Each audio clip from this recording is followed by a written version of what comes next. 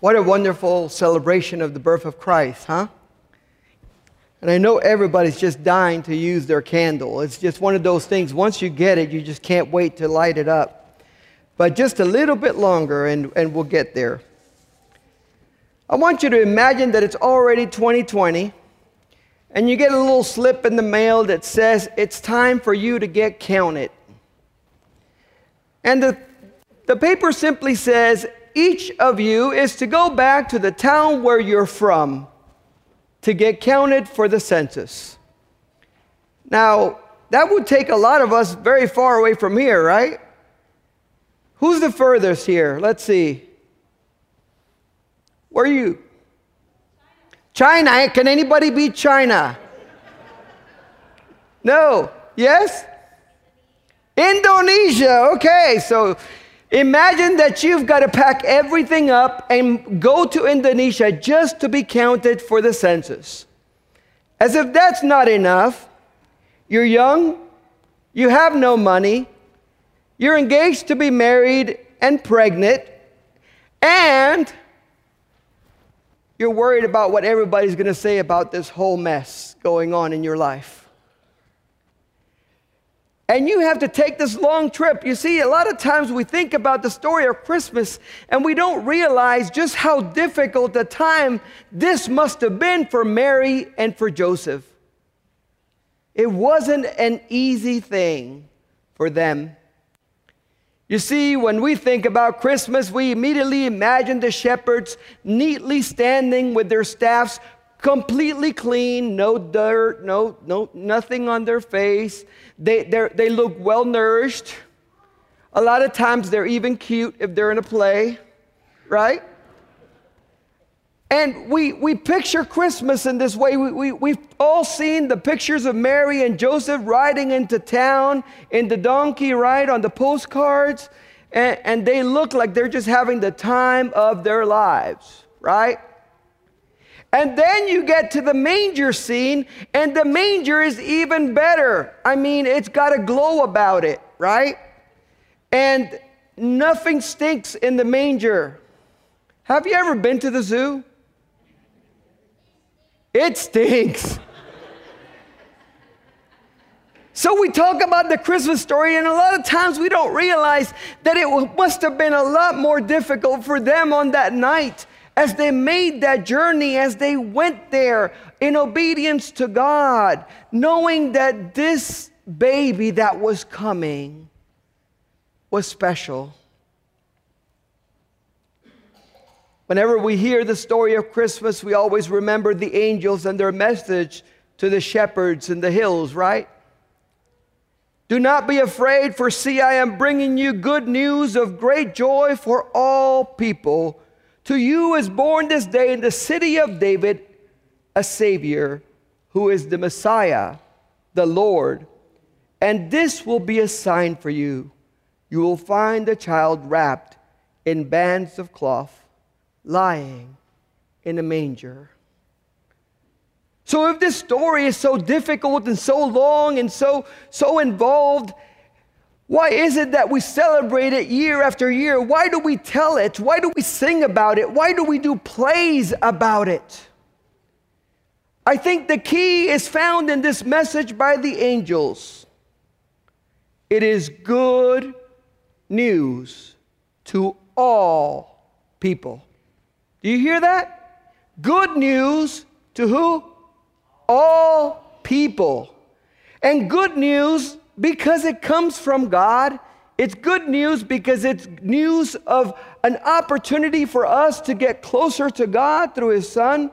It's good news because He comes to bring light, love, and so much more into this world that we needed. And it is news. Why is it news? Because it is a new way to connect to God. It is a new way to connect to the Father. And this opportunity is coming through Jesus. His birth would change the course of history. Do you realize that if it wasn't for Jesus, we who are here today adoring God might be having to sacrifice an animal and have a high priest and go through all kinds of rituals of purification even before we came in the door. And then some of you might have to wait in the narthex because they only let certain people in. And then some of you might not be able to get any closer than the altar rail. And it would be a much different scenario.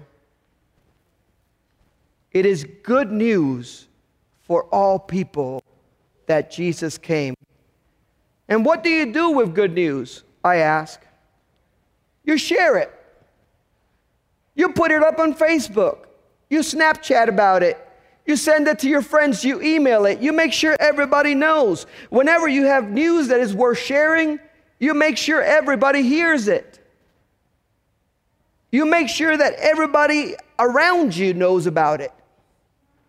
You know, you go up to people and go, guess what happened to me today? Just that they'll ask you what the good news is. So this is good news for all people. This is the story of Christmas. This is what we're talking about today. Upon the birth of our own children, we send out birth announcements to tell everybody that our child has been born, how much they weigh, how long they were, whether they had hair or no hair. I mean, we go into great details to share that news, right? When you go get married, what do? You send invitations. You let people know this big day is coming. You make wedding albums to be able to remember it later and show how skinny you really were. And when someone in your family dies, you send out death announcements and you let people know that a loss has happened in your life and that you would like to share that moment with them. Even graduations. We do big deals about graduations. The cap and the gown, the picture with the diploma so that you know that, oh, that money was well spent.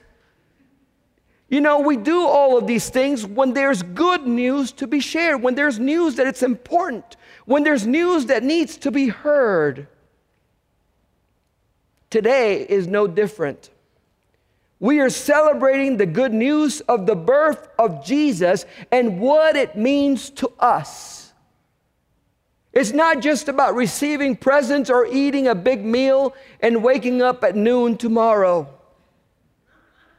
It is about being able to tell the world that the love of God has been shown in Jesus Christ for every person to see and to receive. And that this incredible gift came at a great price. That people like Mary and Joseph had to choose to be the parents of Jesus. That the shepherds and the angels had to play their part in telling the story and promoting the good news. That the wise men had to travel from the east bringing gifts to honor the newborn king. And that ultimately that baby that was born in the manger would give his life for us on a cross to redeem us from our sins. As we celebrate this Christmas season, let us remember that we need to share the good news, because it really is the best news we've ever heard. Today we're going to light a candle. We'll be lighting it from the Christ candle in the center of the Advent wreath, reminding us that we are not the light, but we are bearers of the light. Reminding us that the light is not ours to keep, but ours to share. And reminding us that the more we share it, the further it goes. And the more light comes into this world that has been in so much darkness. So today, as we share the light and you receive that light and you pass it along to somebody else, remember that it's a symbol of what we are to do every single day of our lives. That it is not just about doing it on Christmas, not just about doing it on Easter, but about doing it every single day. Let us pray a prayer to prepare ourselves, and then we are going to begin sharing the light by singing Silent Night, and I will ask you to stand. So go ahead and stand, and we'll have a prayer. Let us pray. Dear God, we thank you for this day. We thank you for the opportunity to be reminded of Jesus Christ, the best news that we have ever received. We thank you for his love and his grace for us. We thank you that he came into this world to give us life. Now help us, Lord, to share this good news with others, that as we receive the light and as we pass it along, we will be reminded that we need to do this every day. We ask these things in the name of Jesus Christ. Amen.